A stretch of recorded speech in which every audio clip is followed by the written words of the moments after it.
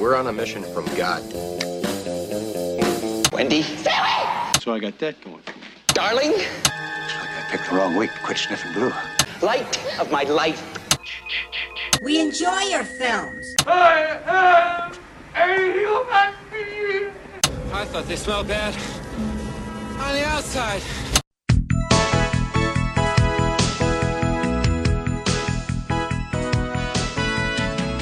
Welcome to Vintage Video, where we're rewatching the 80s so you don't have to.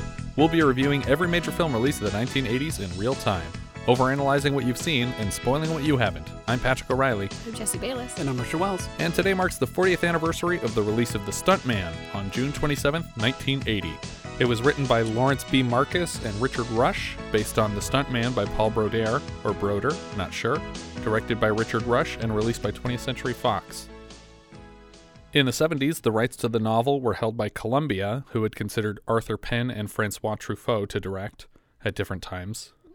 There was a novel? Like, I'm having a hard time imagining this. I mean, I had a hard time following it definitely works better as a movie, yeah. Well, yeah, maybe it works better than the novel, but I still had a hard time understanding what was happening. Yeah. Francois Truffaut would have been a very unusual version of this movie as well. Yeah, it still would have been fun, but I think Richard Rush did it right. Eventually, they settled on Richard Rush, based on the strength of his recent release, Getting Straight, and William Castle was on board to EP.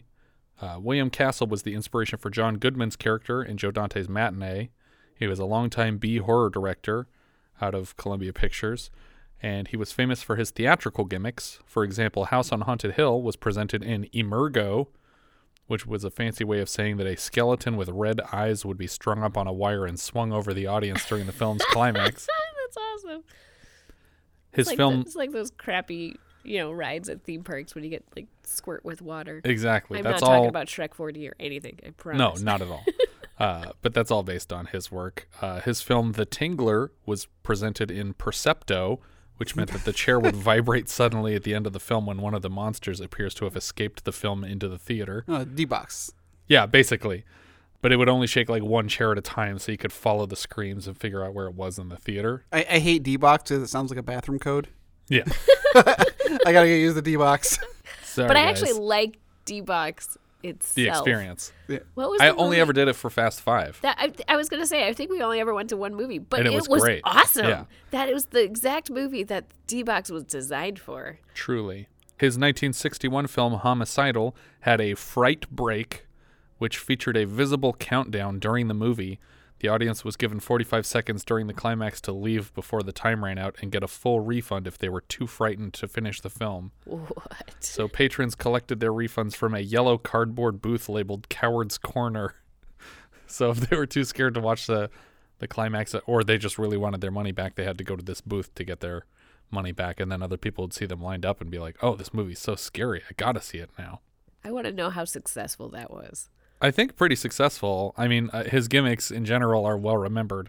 Famous admirers of William Castle include Robert Zemeckis and John Waters, who, inspired by Castle, I'm sure, presented his film Polyester in Smell-O-Vision, where they gave you a little card of scratch and sniff squares that you, as you reached pivotal points in the film, you would scratch them and smell what the characters were smelling. I think that when they finally did like a DVD or Blu-ray home release, they include the cards with those as well. That's definitely how I watched it the first time, was with the card on the home release. I wish you could smell what I'm smelling. I don't know what that's a reference to. It's from the Five Guys review. Damn. Oh, yes. When Columbia turned down director Rush's treatment for the film, he bought the rights himself and shopped it around to studios on his own. William Castle suffered a fatal heart attack at 77, and Rush then connected with Melvin Simon, a real estate mogul turned film financier, to produce the film. It won several prestigious festival awards before they had locked down a distributor, and it landed at 20th Century Fox. Other Melvin Simon productions include When a Stranger Calls, Zorro the Gay Blade, and the Porky's trilogy. So it's neat that this guy was like, made a bunch of money in real estate and was like, I want to make movies. And then he made some decent movies. Yeah. Also some less than decent movies, but that's the only way that a movie like The Stunt Man gets made, is when there's a crazy person with a lot of money that's like, this is a weird idea. We're not sure how to sell it, but I don't care. Here's your money. Make the movie. Yeah, I was wondering about that because I just don't know who would have made this movie. It's like The Island in my head of like, this would have been so hard to sell to the money people. Yes.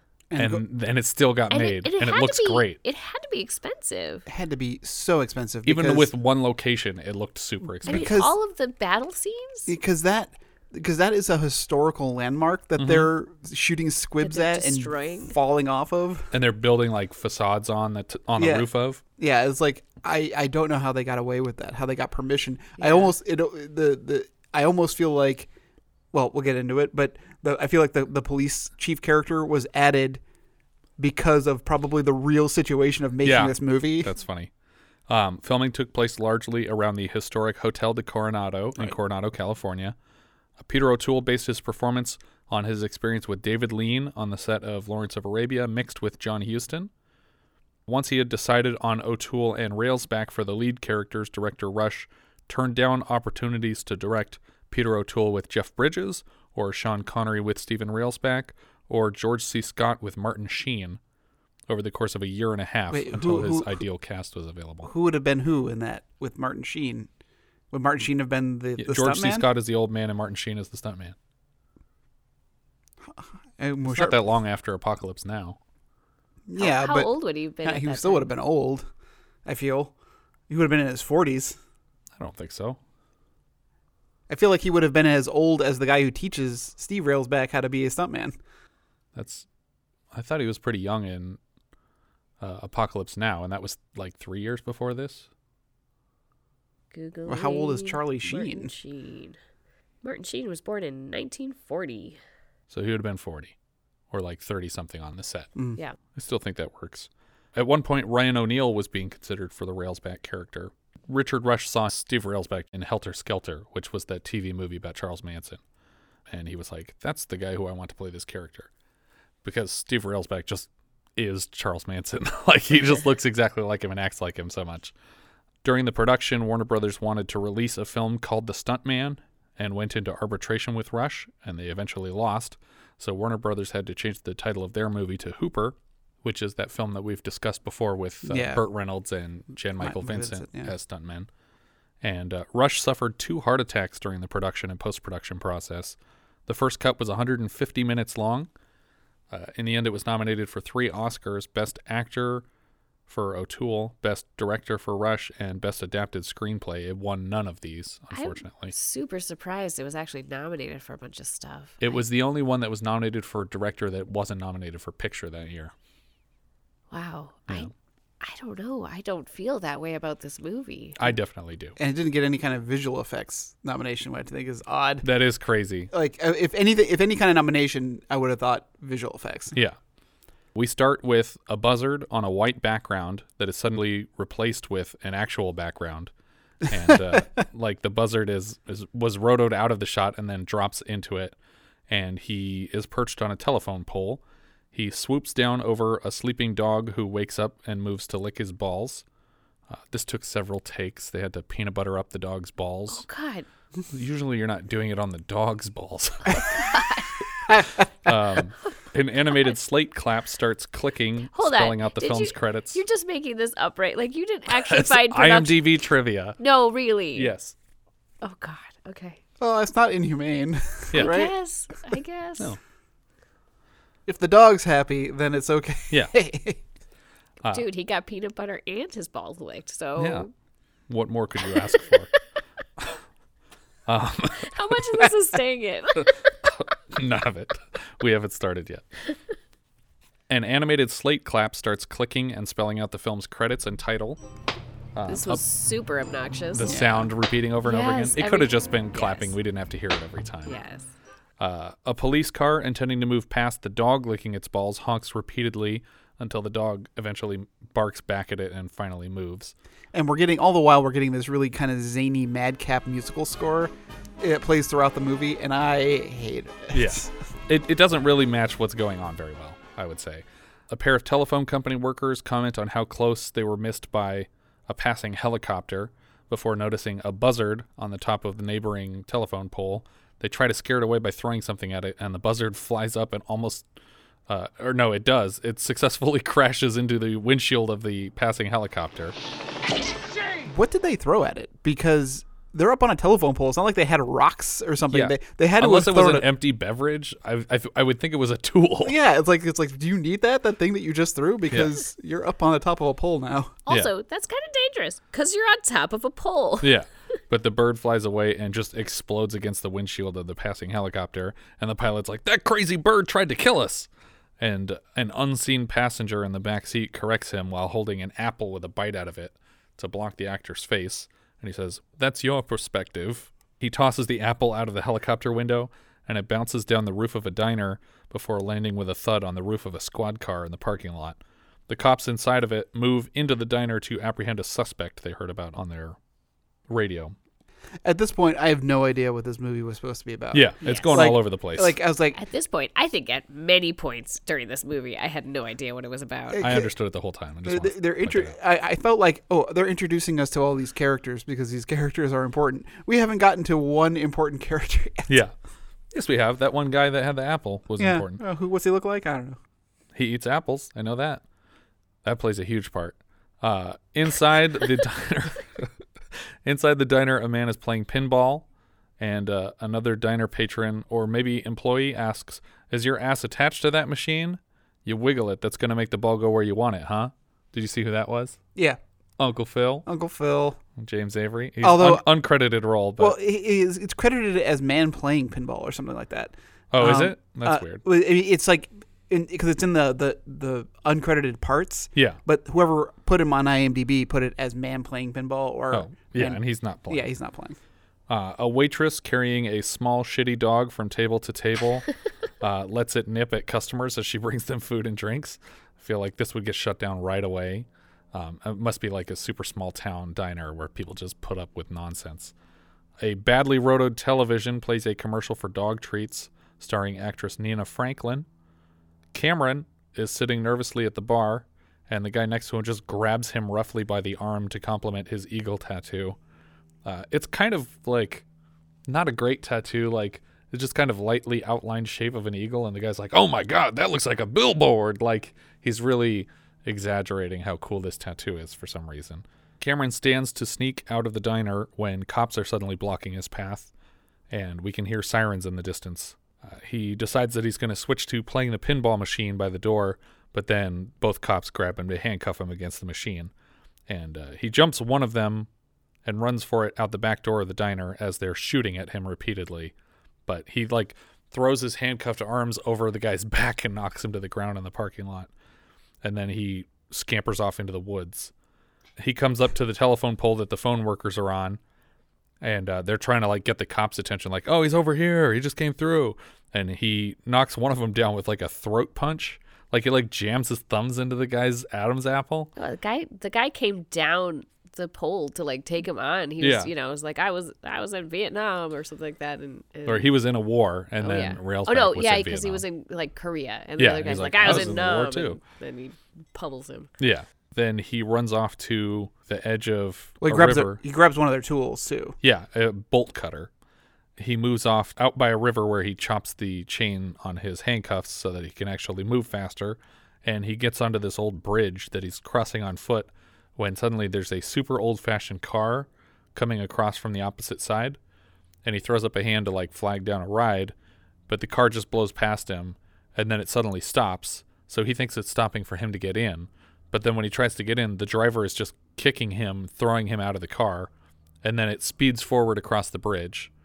And I was so confused at this point. Yeah. Did not know what was happening. So the car continues across the bridge very quickly, and then it skids into a U-turn to come back across the bridge, and the driver seems to be aiming it directly at Cameron in the middle of this bridge. But Cameron is, at this point, on the ground because he got kicked to the floor, and he sees all these bolts that are lying on the side of the bridge from when it was constructed. I don't know if this is a fresh bridge and they left parts on it, but he grabs one of the bolts and he hucks it at the windshield of this old car, and then the car swerves to avoid him, or he loses his grip on the wheel. I'm not really clear what happens, but the car accidentally drives off the side of the bridge. Well, first it just appears that it had vanished. Yeah, because he covers his face to protect himself, and then when he looks up, the car's just gone. And he looks over the side of the bridge, and there's a swirl in the water where a car might have gone in, but it's not clear that that's what just happened here.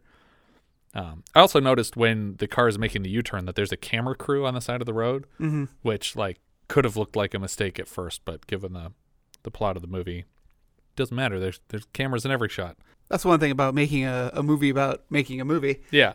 Is that if there's cameras or crew or microphones visible, it's like, it's okay. I almost felt like it would have been interesting for Rush to have included, like, let a boom mic hang into the shot in the diner when they were working on the pinball machine. It's just like, this clearly wasn't on set, but it's a movie. You're also watching a movie. Cameron steps to the edge of the bridge to watch the bubbles dwindling where the car possibly sank when suddenly there's a helicopter lowering into frame in front of him. There's a camera person hanging out of the side of the helicopter, and director Eli Cross is peeking through a small window, emotionless, directly at Cameron. Cameron runs, and he takes a knife and cuts his pants into shorts so that he can blend into a crowd on the beach outside the Hotel de Coronado. Yeah, basically. A crowd is watching a biplane swing over the shore as a full camera crew is set up on the beach, complaining about losing light for the day. Something expensive is happening because it's a stunt shot and they have 5 cameras rolling.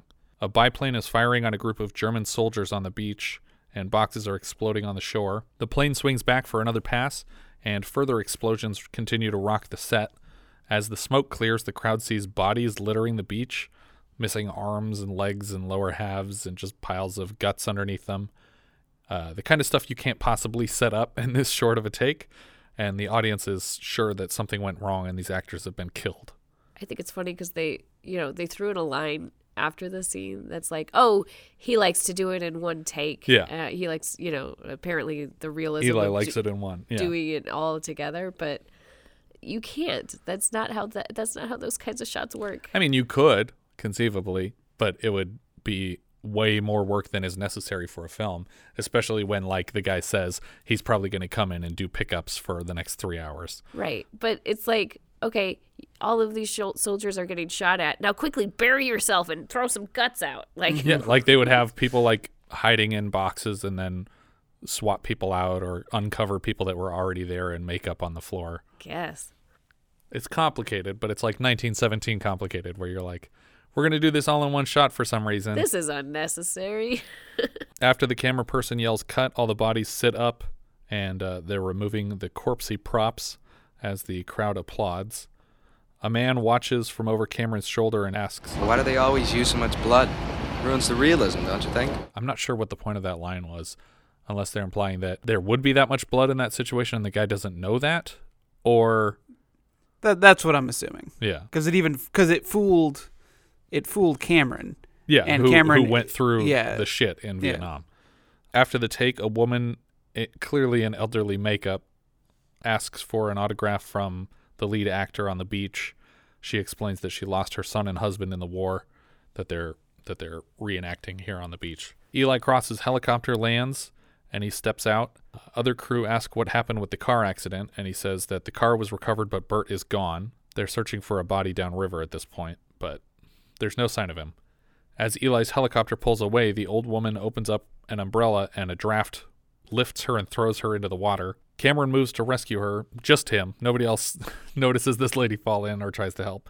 While he's pulling her out of the water, she starts peeling her face off because she's wearing makeup, and he freaks out and drops her back into the water before he recognizes her as Nina Franklin, the woman from the dog food commercial he saw in the diner. He tells her, they got to be crazy to cover a face like yours, and she explains it's just for the ending. But she'll have to tell him this again later because I guess he's not paying attention. Did she jump in on purpose? I don't know. It's possible. He carries her to shore, and when Eli sees someone carrying her, he assumes that something terrible happened for a moment, but he realizes that they're just playing around. He tells the crew to get her back in makeup so he can see what it looked like before the water wrecked it. And the water wrecked it. She didn't just peel it off unnecessarily. Well, the water destroyed it. It wasn't going to stay fine after it got all wet like that. He asks if he can speak privately with Cameron about the car accident, and Cameron says it was self-defense. He was driving straight at me. The chief of police shows up on set. He's just yelling at people on his way to Eli. He needs to talk to Eli about this accident that happened. And Eli asks Cameron, how many cops are there after you? Because he's been able to read the situation very well and he knows something's going on, but Cameron's wearing handcuffs that are cut in half, and he's super paranoid. Cameron doesn't answer him, and Eli asks if he's willing to come on to replace this likely dead stunt person. The chief of police finally gets to Eli and lectures him for killing a stunt man, and Eli says, well, why don't you explain what happened, Bert, to Cameron? And so now Cameron is having to play the part of this guy who died earlier today to get the chief of police off the set.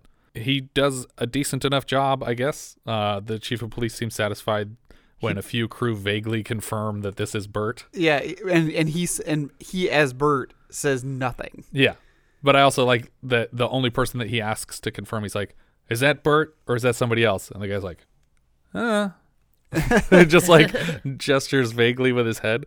But he's just like, okay, fine. All right. Still, I want you guys out of my town, because he's tired of like the hassle they've been causing.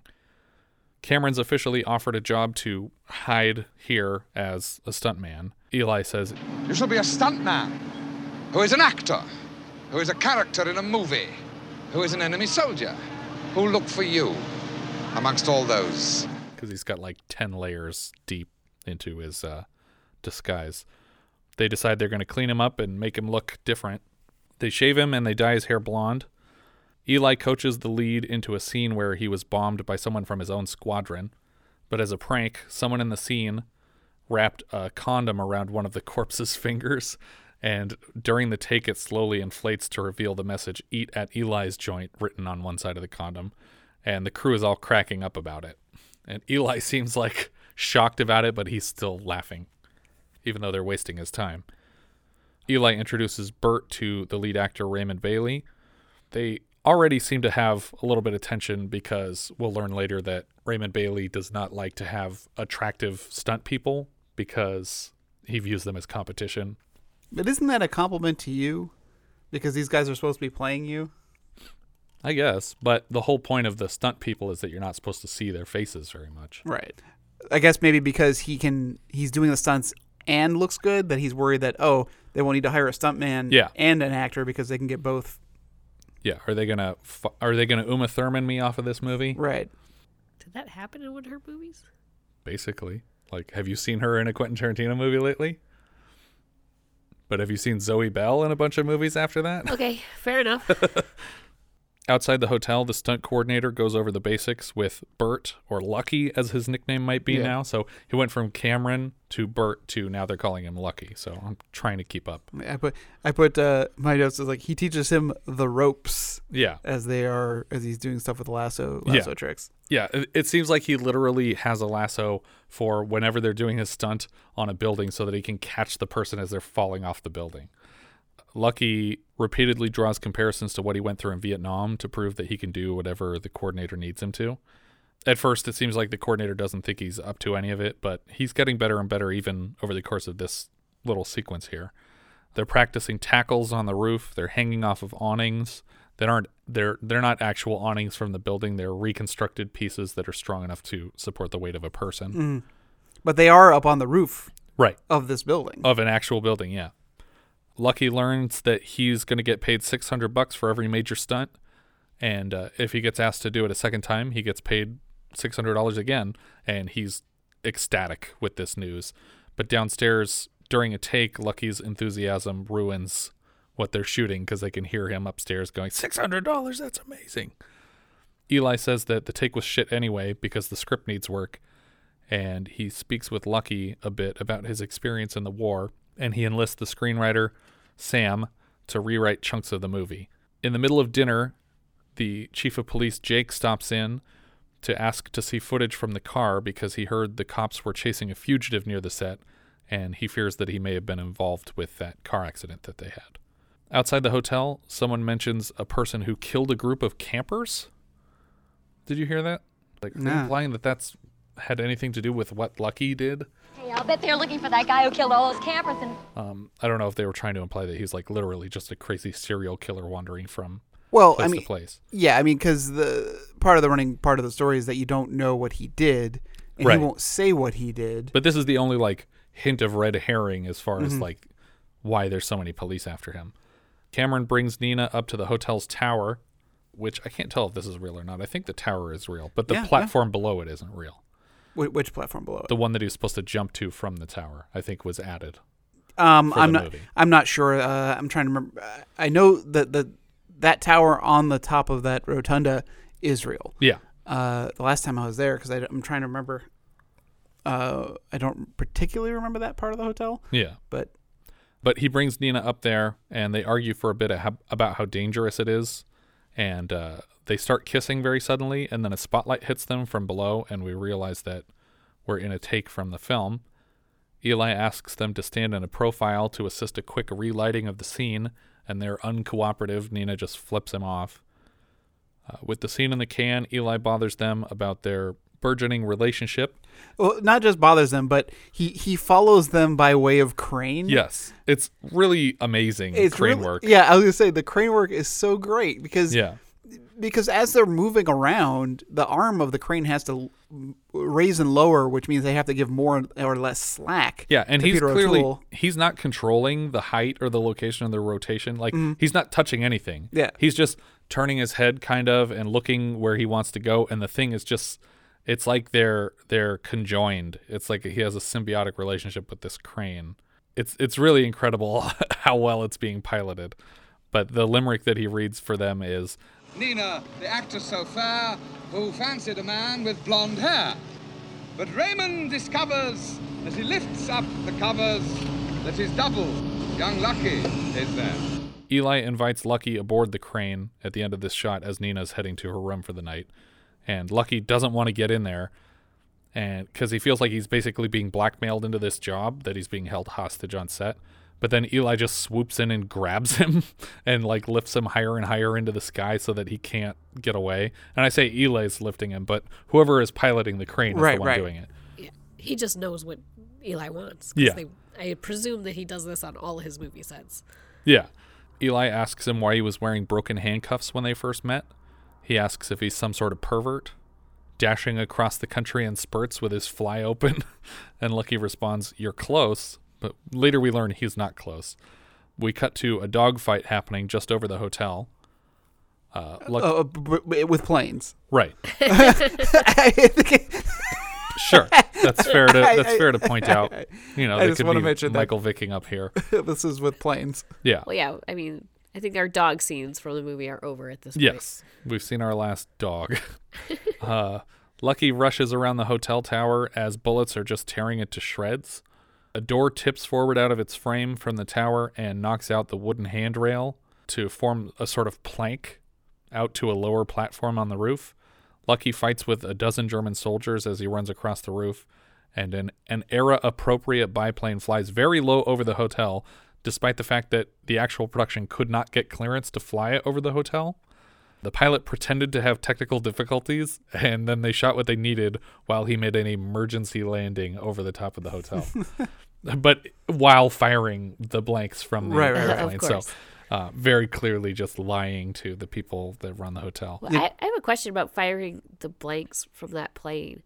So I don't necessarily understand how you do these special effects, but it looked like they were having like little bullets hit the wooden rail. Yeah, there were squibs all around the top of that building. So squib can also be like on hard stuff. It doesn't have to be on a person. Yeah. Okay, I always just assumed it was like a blood pack on a person exploding. Yeah, no, they had explosions. There were charges all over that thing, but I couldn't tell if they were destroying the actual wood of the building or not. Yeah, again, that's what's so great about how this whole thing comes together, because that building is so well protected. Yeah, I don't know how they got permission to do any of this. Yeah, it's really incredible. They must have just like set up layers of things on top of the actual framework of the hotel.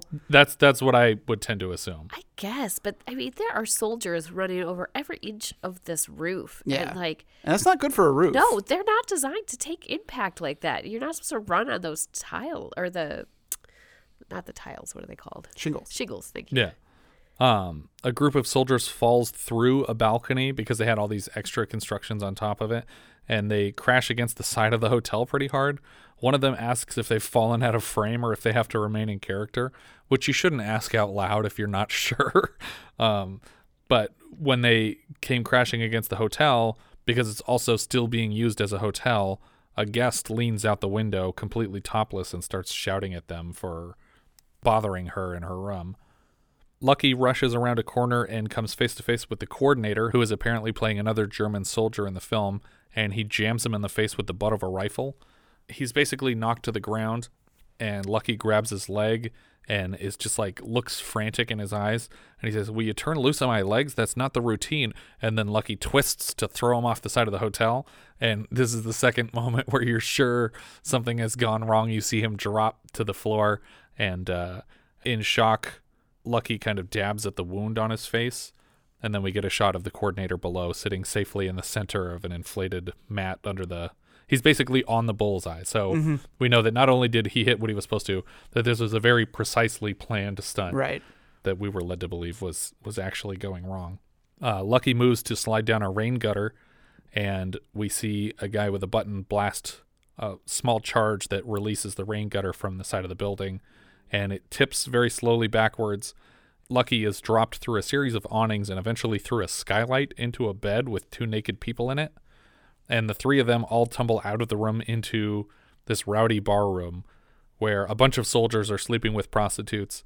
And on his way, like through crowd surfing over the bar, he's basically stripped down to his underwear and dropped right in front of the camera. It's very frantic and like a delusional kind of dream or something like that. Yeah. Like just all these hands are grabbing him, and he really seems like he doesn't know what's happening. Yeah, and we learn after this take that he didn't know beyond tipping backward on the rain pipe. That was supposed to be like the end of the stunt. He was supposed to get caught at the end of that, and that was the end. But he fell through a bunch of awnings and through the skylight, and Eli explains, well, you would have been fine, and the coordinator tells him that even the 2 naked people in the bed were other stunt people that were going to coordinate this, and everything would have been fine. So there was really no risk, but sometimes we need to set up that sometimes Eli likes to improvise things, and it can cause problems. But Lucky doesn't have a lot of patience for this, and he chews Eli out in front of the whole cast and crew. The next day, the cast gathers to watch the dailies from a couple of the scenes that they've shot so far. Nina's pretty upset with Lucky that he would talk to Eli like that in front of everyone. And then because she keeps talking to Lucky, Eli kicks her out of the daily screening. The reel ends with a blooper of a bad dummy hanging out of a plane and bouncing weirdly. We get this crazy split diopter shot with Eli and the screenwriter arguing about how to improve the scene. But because they're both in focus, Sam looks huge on the right, and Eli looks like he's sitting on his shoulder, basically. The screenwriter is defensive about this scene where basically a pilot dies in a crash and his boots are ceremoniously dropped over his airfield. But Eli points out that they did the same thing in Wings and that it's too on the nose. He complains that we're shaking a finger at them when we should be, hiding our point in entertainment, making them laugh, making them cry. We can't just lecture them. Eli asks Lucky what he would do in this situation where he was on a plane and everyone was dying around him, and he says, well, I'd probably dance for joy about my approaching death.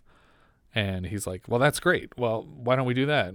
Maybe not a jig. Maybe we do the Charleston or something like that. And everyone's telling him, you're going to get a belly laugh. This is ridiculous. This isn't supposed to be a comedy. And he's like, no. This is accurate to the madness of the character that he would be going through this.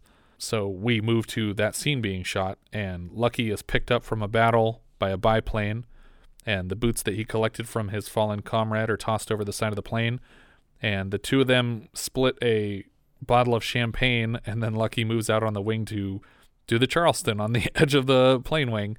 But while that's happening, the pilot is shot by enemy fire, and the plane goes into a tailspin, and Lucky just grabs onto the outside edge of the wing to avoid being thrown off as it spins.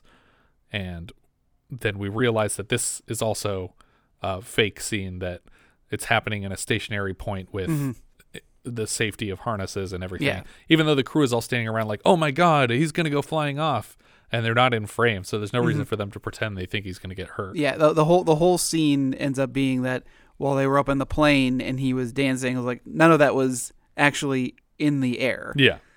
But the camera crew is ecstatic with the footage that they're getting. So they keep this is one of like several kind of like weird fake outs where, because they're trying to make you think that Eli is really reckless, that he's really willing to put these people in serious danger. Like, I'm going to have you go out on a wing of a plane and dance. while it's flying. That's Yeah. you know, I was like, that's crazy. You can't do that. But then you say, oh wait, this is all still very controlled. Yeah. And well, still maybe a little risky, not nearly as risky as you think that Eli wants it to be. So far, only one stunt seems to have been let go. Yeah. It's too risky. But while they're filming him out on the wing of the plane, one of the camera crew says, What have you been feeding that soldier boy? Brave pills? It's not what he eats, but what's eating him. but eventually after it lands, the plane hits a tree and we cut to Lucky and Nina in bed together. They have just finished having sex and she says that she just had her second orgasm of the day after watching him do his stunt work earlier and this. An alarm goes off to rush them to set, but Lucky urges her to ignore the clock and continue making love to him as though the clock were Eli screaming at her to do her job. The coordinator and Lucky sit down to watch the footage of Bert drowning in the car. It looks like Bert just completely screwed it up. He did everything wrong along the way. He didn't actually try and get out of the car properly, and he was panicking inside. And But where did his body go? Yeah, That's the question. if there even was a body. I have a lot of questions about this though, because at the beginning they made it seem like the car veered off by accident, but we established later that he's supposed to be doing this shot. And then are they implying that, like, I feel like they're implying that Eli did something nefarious to get like better footage, you know, that he did this on purpose. Well, I think Lucky thinks that he caused the stunt driver's death by hitting the windshield with a bolt because he had less air to work with, basically, because the windshield was cracked from the bolt that he threw at the car. And so he thought it flooded faster than it was supposed to, and he killed the stunt driver. But then the coordinator says, oh, the windshield could have broken in the impact. That has nothing to do with the stunt. So it's like, okay, so we've settled that this isn't Cameron's fault. And if it's not Eli's fault, then it's literally just Bert's fault. And then, yeah, like you said, where did Bert go? Yeah. Well, and if it was all a stunt, why was Bert continuing to do the stunt when there was a person on the bridge? Yeah. Interfering with the footage. Like, even if you did the stunt, you would have a person in modern day clothes running around on a bridge. It wouldn't work. Yeah. And the coordinator tries to say that he was so focused on the stunt that he wasn't paying attention to that. But you should be more focused on the stunt and know that this is not a usable take and it's a waste of the car. And then why did he stop on the bridge? Yeah. Like, there's like all these questions about how that stunt was performed that make it seem very odd. I kept expecting the original Bert to show up again. Well, when we get to the end, I was going to say, like, that's when I thought it was going to happen right there. Yeah. I was like, oh my goodness. But on set, Sam interrupts the scene with a suggestion that instead of leaving flowers on a grave, Nina, the old woman, instead leaves something more intimate, a symbol of their relationship together.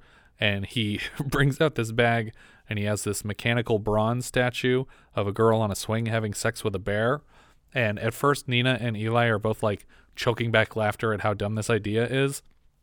But then Eli breaks and admits that he thinks it's genius. And he's excited that he and Sam are finally working on the same movie because he gets the tone that he's going for. We cut to the scene where this prop is being used. And the old woman leaves the bronze on the headstone of the pilot who, basically the story of this film is about a woman who found a pilot who survived the war and she basically sheltered him until her old age. But he died, and so he's buried in this unknown soldier tomb, but she knows who it is because she took care of him when he was alive. A gentleman in the cemetery tries to usher her away because he's like, no, it's an unmarked grave. You need to move out of here. And we see a crowd of onlookers that are just laughing at her because of this pornographic prop she put on the... Yeah, I wasn't sure what they were laughing at. I thought they were just laughing at her, like, period, like as a mourner. That would be weird. It was the whole scene's still weird. Yeah. I think. But I think they're laughing because she put this thing up of a girl having sex with a bear on a headstone. But the man in the cemetery accidentally trips over a C-stand, and he apologizes to Eli for ruining the take. And when Nina stands, Eli rushes in to hug her, and she starts crying and eventually laughing. And then we move out of this scene. Eli pulls Lucky aside and gives him a pamphlet on how to escape a sinking car on the way to the screening room, because evidently he's going to try again to get some interior footage of the car for that shot. Well, and it was from New Amsterdam. Right. Or not New Amsterdam, regular Amsterdam. Yeah, old OG, Amsterdam. OG Amsterdam, because of the canals and the people driving into the canals was a problem. Yeah, there's experts in driving into the canals out there. The police chief shows up again, and they're here to watch dailies because they want to see the footage of the crash scene, because they think that there might be a sign of this fugitive they were after in the dailies. But somehow Cameron is nowhere to be seen in the footage because of movie magic and editing, and Eli managed to just cut out every shot that included him in any way. So he and Lucky leave and return to set. Lucky seems convinced that Eli's intent is to kill him with a stunt and cover his tracks, because Lucky's the only person who knows what happened. I mean, he's not the only person. What tracks? The tracks that he killed a stunt person for his movie. I think a lot of people know that he's not Bert. Yeah. Though, so I don't think that killing him covers anything up. Right, but I think he knows the other people, and the other people rely on him for a living, whereas this guy might just disappear when the movie's over and sell him out. Yeah, I guess. I don't know. Like, I think that's a pretty silly thing to think, because a lot of people know that Bert died. Yeah, but I don't think a lot of people care, or at least they're not in a position to do anything about it. Where if Lucky survives this film, he can go off and sell the information to whoever he wants. But Lucky uses his wartime experience, or I guess a friend's experience with a bouncing Betty, as a metaphor for his predicament, where when you step on the bouncing Betty, it doesn't kill you when you step on it, it kills you when you step away from it. And he thinks that he's only safe as long as he's working on this movie, and then when he's done with this movie, he's going to get killed right away. Sam plays third wheel as Lucky and Nina are flirting in their hotel room, but eventually Lucky explains that he knows that she had a relationship with Eli because the makeup girl basically spoiled it.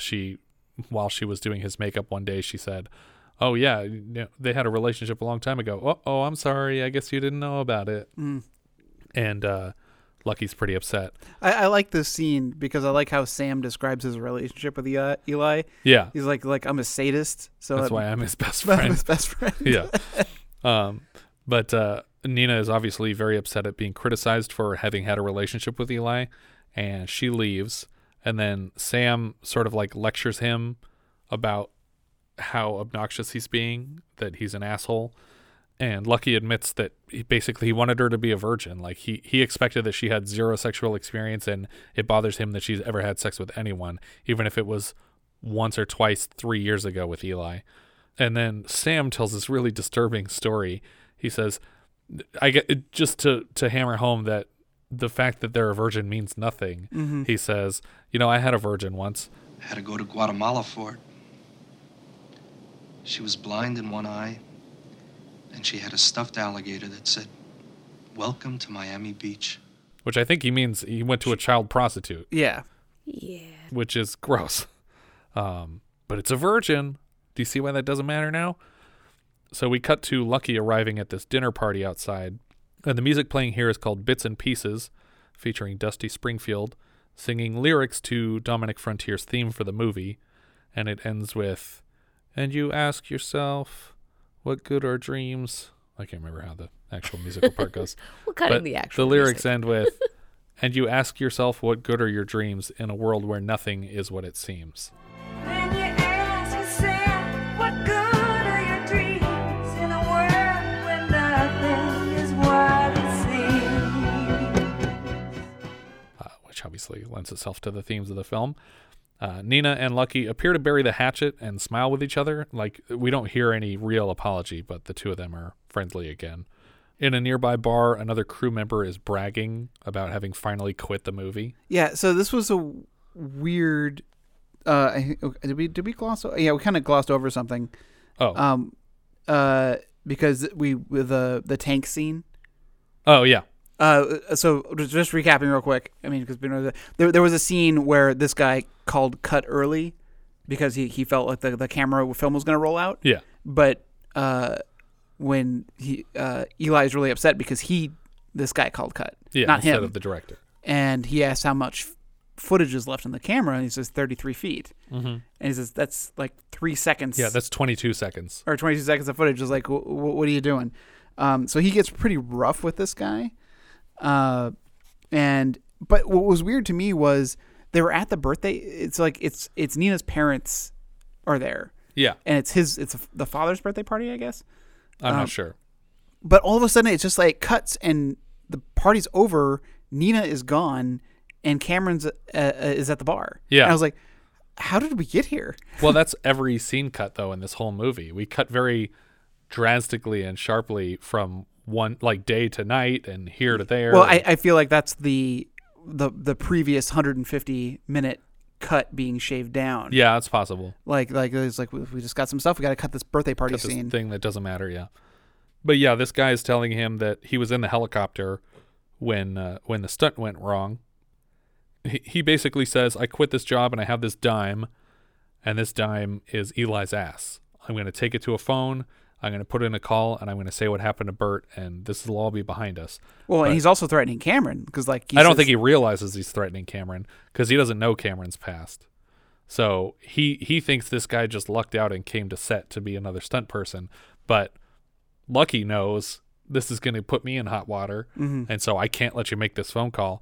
So he tries to walk him out of the bar, but then he shows this big scar that he has on his neck, and he says, "I was in the helicopter and I tried to stop filming so that I could help because there was a person drowning in the scene, and Eli basically attacked him and forced him to keep shooting."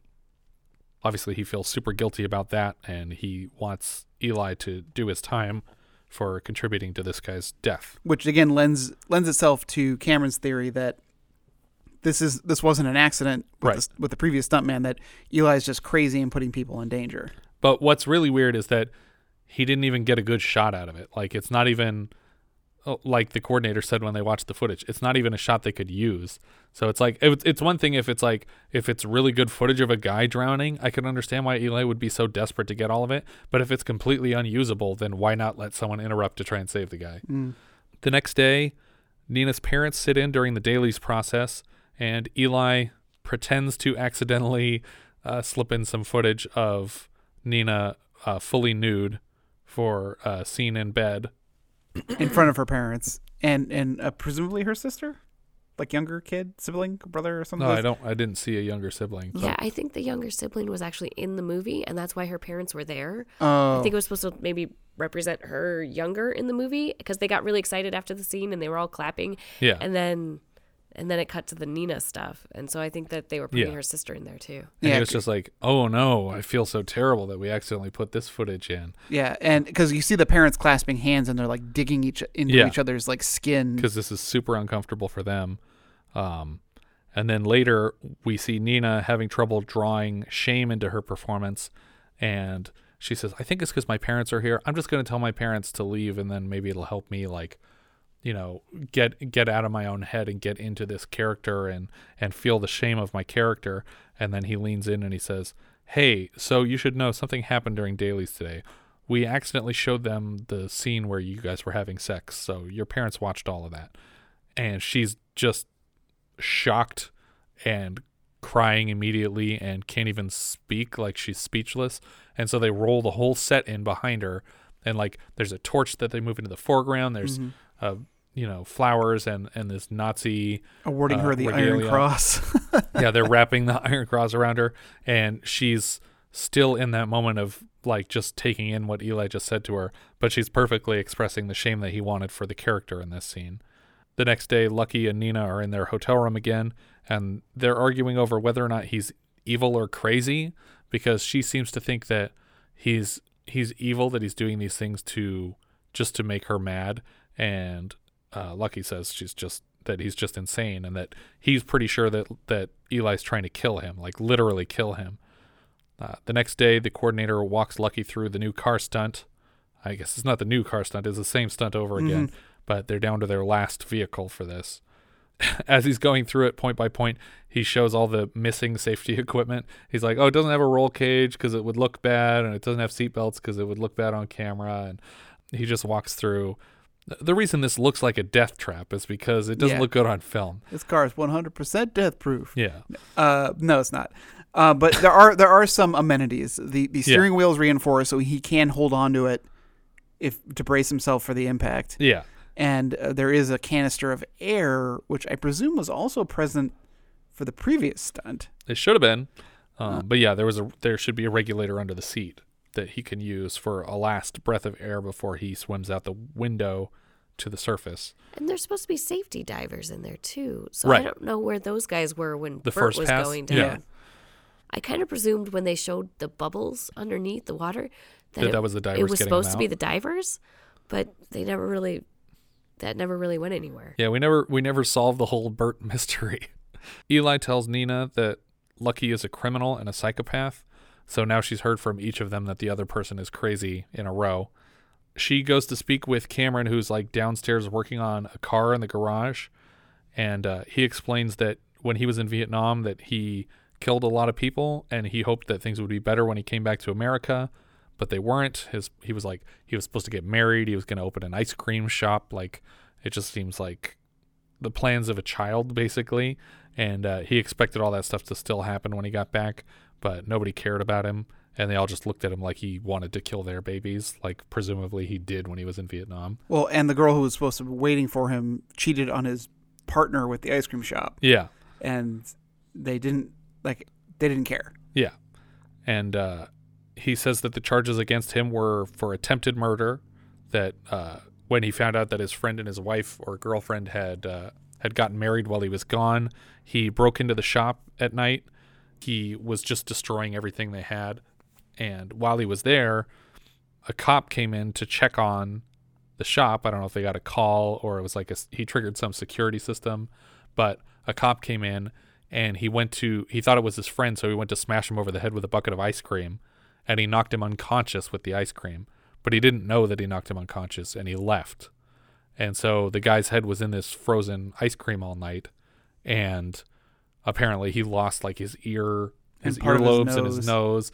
And the whole time he's telling her the story, Nina is cracking up at the details. Yeah, this is a horrifying story. Yeah. And he even seems like he's taking it way more seriously than she did. But this whole time we thought that he was like a serial killer or something like that, and it turns out that he literally just accidentally gave a cop frostbite, and that's why there's 30 cops after him. I just find it hard to believe that you could leave a bucket of ice cream on a guy's head and actually cause that much damage. Like, wouldn't it just melt and you'd be done with it? Well, it depends on where they were when it happened. Like, if he knocked him out in a walk-in freezer or something like that, I could see how it would be a problem. But yeah, that's the end of the story, and Nina's laughing so hard that she has to rush to the bathroom so she doesn't pee herself. The two of them decide that they're going to steal a prop car, and a security guard tells them, no, you're not, because Eli says this is all locked up. You're not going anywhere.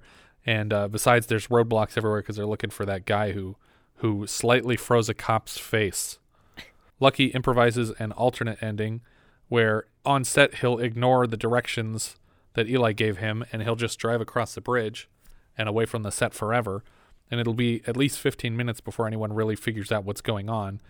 And Nina says, well, I can go with you. I'll just stow away in the trunk of the car, and we'll escape together and forget this movie because I don't care about it. And if he's literally going to kill you at the end of this movie, then we don't need to stick around. If I have to choose between you and shooting a scene where I make a sandwich for someone at the end of this movie, I'm going to go with you.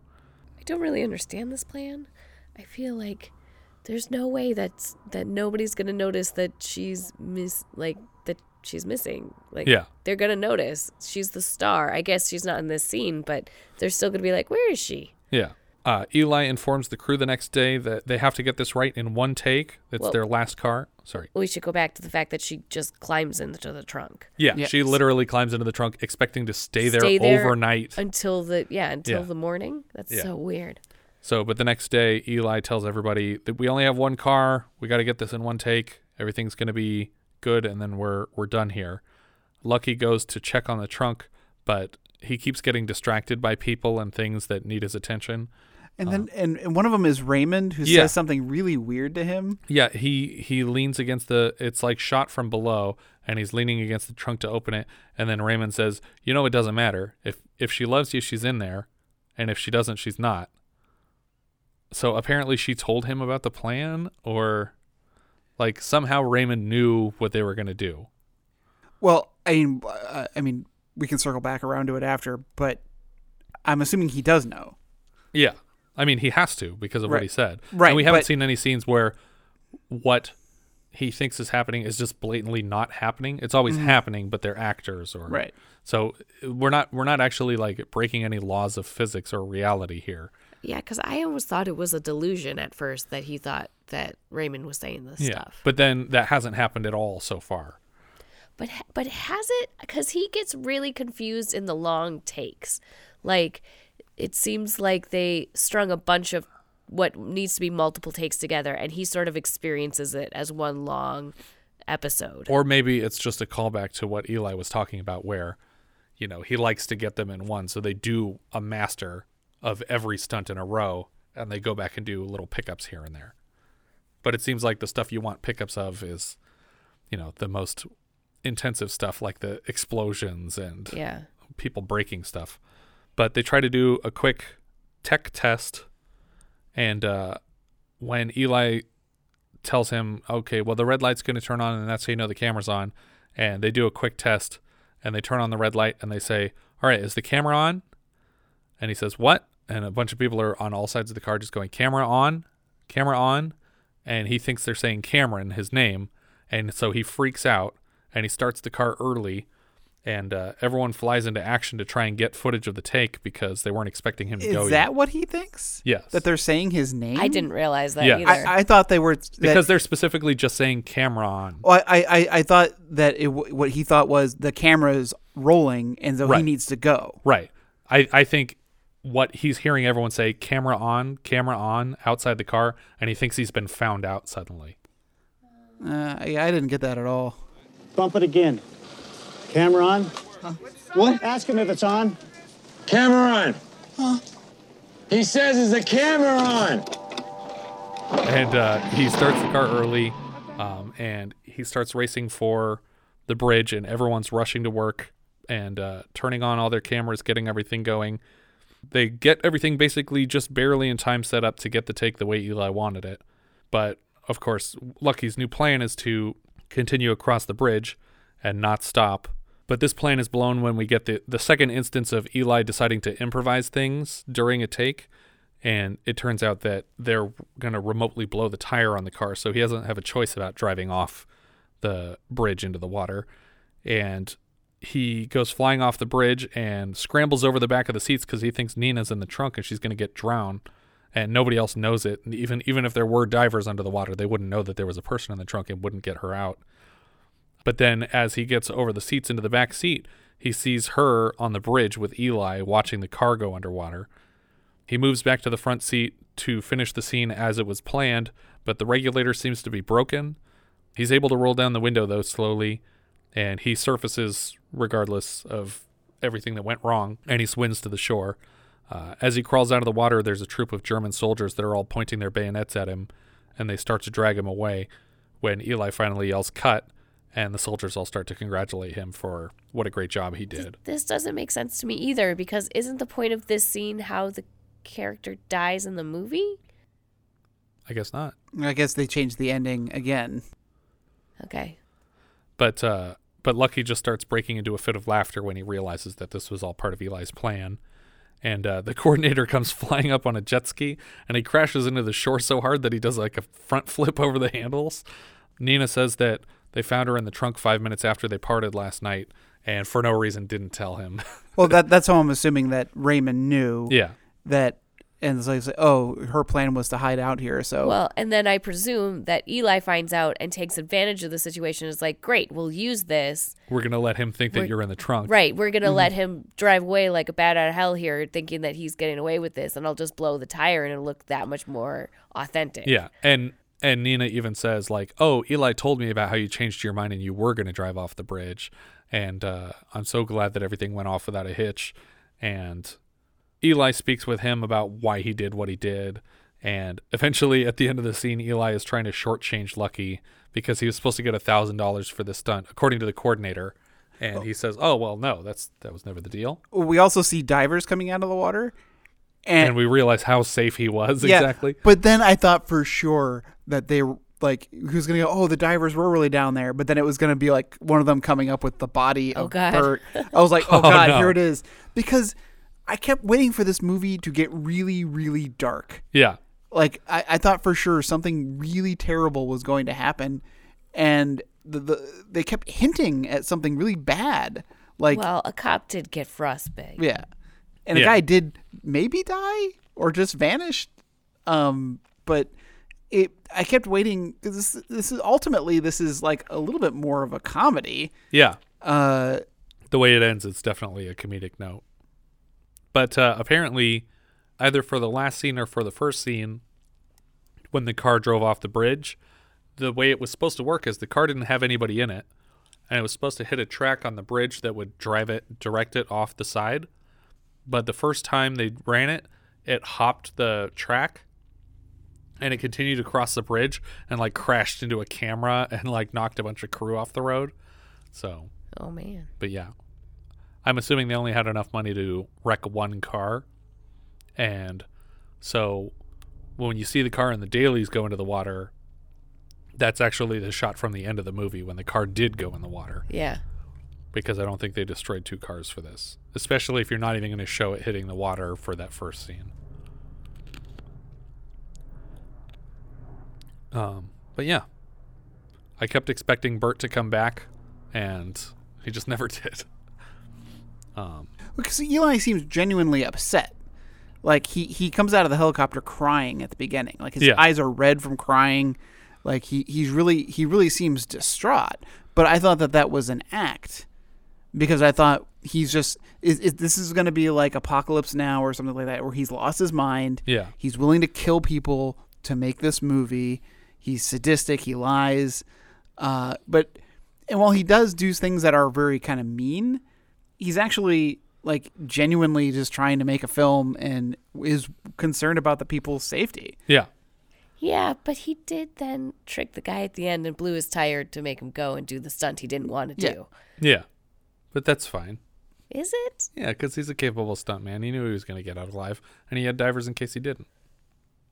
Yeah, I think that's not okay. No, probably not. Director Richard Rush here. He did Color of Night, Air America, Freebie and the Bean. Further back in his career, he did Psych Out and Hell's Angels on Wheels, 2 movies featuring our friend Bud Cardos. Writer Lawrence B. Marcus was a longtime TV writer back to 1950. He obviously got an Oscar nomination for this. He didn't win, though. The novelist Paul Brodeur didn't have any other IMDb credits. Eli Cross here is Peter O'Toole. Yay! Lawrence of Arabia. He was Tiberius in Caligula early this year for us. He's Henry II in The Lion in Winter, and he's just overall great, fun guy. I like watching old interviews of him. Yeah. Because he's just a fun character. Yeah, I'm not an actor. I'm a movie star. Yeah. Steve Railsback was Cameron, a.k.a. Bert, a.k.a. Lucky. He was Charles Manson in the TV movie Helter Skelter. He also played Ed Gein in the 2000 Ed Gein movie. Oh, yeah, I remember that. He's Colonel Tom Carlson in Toby Hooper's Life Force. And he plays Colonel Prizer in Barbed Wire. Barbara Hershey was Nina Franklin. She's Boxcar Bertha in Boxcar Bertha. She's Chuck Yeager's wife, Glynis Yeager in The Right Stuff. She's Harriet Bird in The Natural, Mary Magdalene in The Last Temptation of Christ. And more recently, she was Erica Sayers / The Queen in Black Swan for Darren Aronofsky. Alan Garfield was Sam, who is for some reason credited as Alan Gurwitz in this movie. Possibly changed his name after this. He was Harold Lutz in RoboCop 2. He's Witkin in The Ninth Gate. And he's Harry Fishbein in Mother Jugs and Speed. Alex Rocco was Jake, the chief of police. He was Mo Green in The Godfather and Quinn in Herbie Goes Bananas for us very recently. He was one of the 3 bad guys in that. Adam Rourke was Raymond Bailey. He plays Clint Crockett in Frogs. He's Deke in Dirty Mary, Crazy Larry. And he was Buddy in Hell's Angels on Wheels, also with our friend Bud Cardos from the same director. Philip Bruns played Ace. He was Frank Szabo in Flashdance and Doc Mandel in Return of the Living Dead. Michael Railsback played Bert, the original stuntman. He's the actual brother of lead Steve Railsback, and all of his other credits are gaffer and electrician stuff. George Wallace played the father, presumably Nina's father. He played Bosun in Forbidden Planet. He was Commander Cody in Radar Men from the Moon. He plays the president in Bicentennial Man. And he played, one of his last credits was as God on Joan of Arcadia, which I think every episode had like 2 or 3 people playing God. But he was one of them. John Alderman played Carl Benary. He was a bookie in Baltimore Bullet. And he plays a character named Phil Latio in 2 films by Richard Cantor, Thar She Blows and Starlet. We had James Avery, you're right, credited as Man playing pinball, even though he does not play pinball. He's Correct. Uncle Phil from Fresh Prince. He was Shredder early in the Ninja Turtles. This was his second uncredited role for us after the guy outside Ray's in the Blues Brothers. And he also plays the detective who plants coke on Fletch in Fletch. We also have Greg Berger in an uncredited role. It doesn't say what part he played, but he's a voice actor in a bunch of stuff, including Odie and Eeyore in various incarnations of Garfield and Winnie the Pooh. He also does the voice of Grimlock in a bunch of Transformers stuff. He was Jecht in the American versions of Final Fantasy X and X-2, and Agent K on the Men in Black animated series, and he did the voice of the Grumble on Ah Real Monsters. There you go. That's one of my favorite characters to do impressions of. It's such a great voice. And Patricia McPherson played Pretty Woman. I'm not sure. I was looking for her too. I'm assuming she must have been someone at the beach scene. Yeah, but I'm not sure who they're deciding is the Pretty Woman. But she played Bonnie Barstow in Knight Rider, and she was also Mike Forrester in a MacGyver episode. Yeah, but she was in Jack of All Lies, not Widowmaker. So she's not the Mike Forrester that dies. Right. She's the Mike Forrester that gets kidnapped. Oh, I also want to mention Charles Ball. Okay. Who played Chuck Barton, who was the stunt coordinator and who is actually a stuntman. No, that's awesome. So that was it was just good that he was playing. He reminded me like of a Robert Forster type character.